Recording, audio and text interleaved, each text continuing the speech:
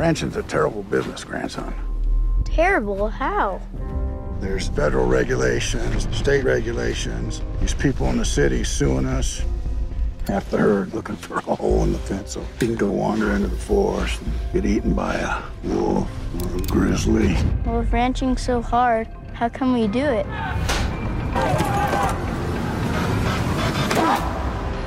It gives us one hell of a life. Can you hear me better now? My volume's all the way up and your voice is really low. Okay, I'll talk loud for you, okay? Okay. I'm going to put my hearing aids on. Well, thank you so much for talking to me this morning. Yeah, my pleasure. Well, let's talk about your character, Governor Perry. Okay. Yellowstone at its core is about power and control, and Governor Perry thinks she's at the top and in control. Is she in control? I mean, she definitely has a degree of control, for sure. She's the governor, and that's a powerful position to be in.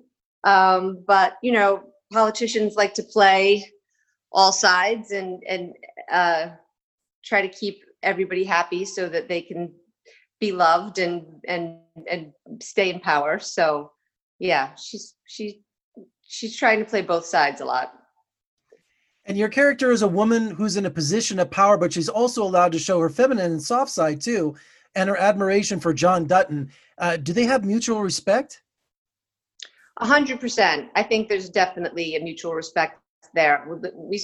It was a sort of a slow rollout about what their relationship was. I think you see glimpses of their flirtation in season 1, and then in season 2, you learn in just a couple of scenes that they've known each other for a really long time, and that they both have suffered the loss of their spouse, and they're very, you know, connected in that way, and they respect each other, and they understand each other because of that. So yes, there's definitely a mutual respect. And a show like Yellowstone, it's always filled with violence and intense drama.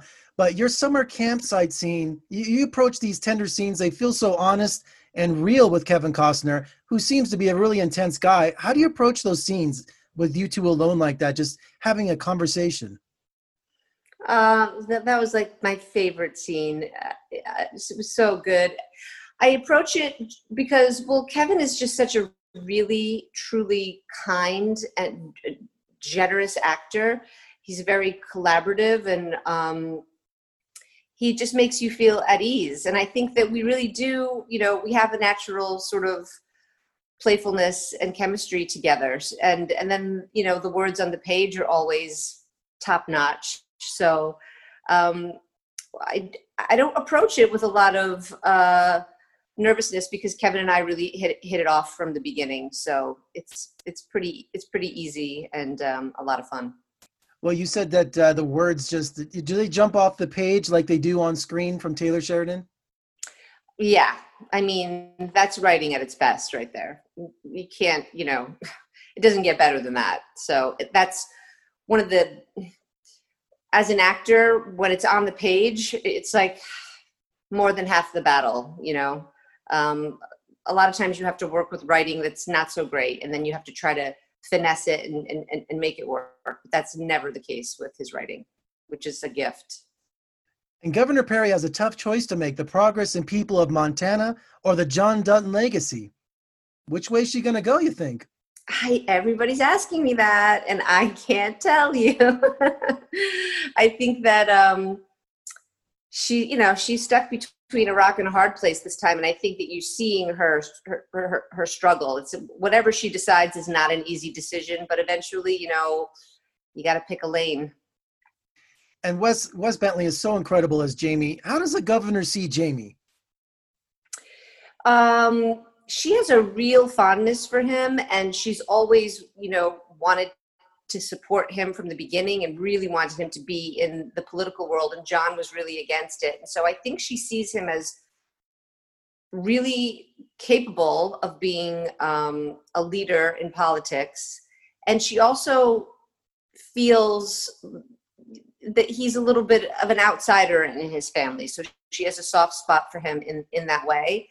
And also, I think because of that, he's more malleable for her, that he's outside of the family. So he's an easier target as far as having an ally than some of the other family members. And weird things happen in Hollywood. You played the governor of Montana on the biggest show on television. Does anyone in the state government recognize you or contact you to say that they're fans? No, they have not. No. But governors are certainly having a moment in the world right now, and I have all the admiration for them. And I'm an East Coast girl originally. I lived in New York for a really long time, so especially watching Governor Cuomo and his press meetings, I've sort of watched that. I'm like, oh, okay, that's the way it's supposed to be. And finally today, everyone's heading to Montana soon. Are you heading up to Montana? I'm sorry, my dog is barking. Everyone's in Montana, is that what you said? Are you heading up to Montana soon? Yes, I believe so. I don't know exactly when. It's to be determined, but yeah, that's the plan. Well, Wendy, thank you so much for talking to me today. Congratulations on season 3. I'm so excited about season 4 too. And when you have a chance, come visit us in Las Vegas. We'd love to have you.